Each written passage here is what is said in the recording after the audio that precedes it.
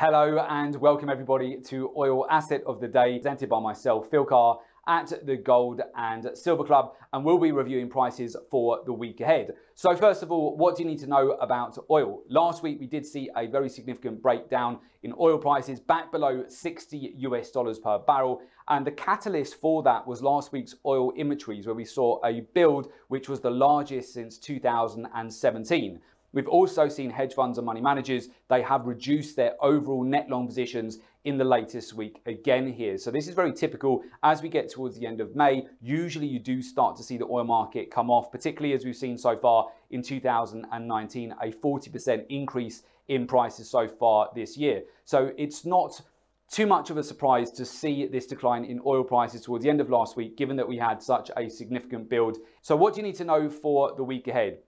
Well, essentially, we've got a few points to be aware of. As we go into June, we do have an OPEC meeting, which is taking place on the 25th and 26th of June, which is definitely something to have in the diary. They'll be reviewing the policy with respect to output cuts. That can have a very big impact on oil prices, can be a catalyst for big moves in either direction, depending on what the policy is that they implement. So that's going to be later on in June. Normally, the month of June is actually a bit of a flat month for oil prices, so we can see consolidation, and you definitely want to be looking at those major levels of oil, so $60 per barrel, for example, and also if we were to break below that level and continue to follow through to the downside, which we'll have a look at very shortly on the chart, we could then start to make a move back towards those major levels such as 57.50. At the moment, oil is in an interesting place here because we have broken down significantly at the end of last week. However, we're seeing a bit of a retracement here at the beginning of the week here. We have broken below some key levels, but oil does not manage to follow through here. If it very simply rolls over and we are still seeing these trade war tensions in the background,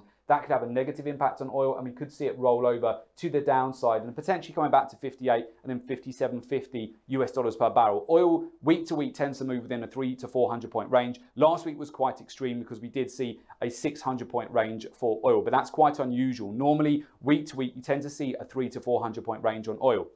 From a seasonality point of view, it's typical to see this sell-off at the end of May, but then a buyback as we go into June. So just look out for that this week as well. If we do get a retracement, I'd be looking for range-bound trade this week. Later in the week, we'll have crude oil inventory data. We'll also have the Baker Hughes oil rig count too, and we'll have an update with respect to hedge funds and money managers, their positions as well. But I would look out for the potential of strength to come in as we go into the month of June, particularly at the end of the month as well as we get closer to the OPEC meeting, and we'll absolutely keep you updated on that and what you need to be looking out for in the coming weeks. So with that, that has been Oil Asset of the Day, and I wish you good trading.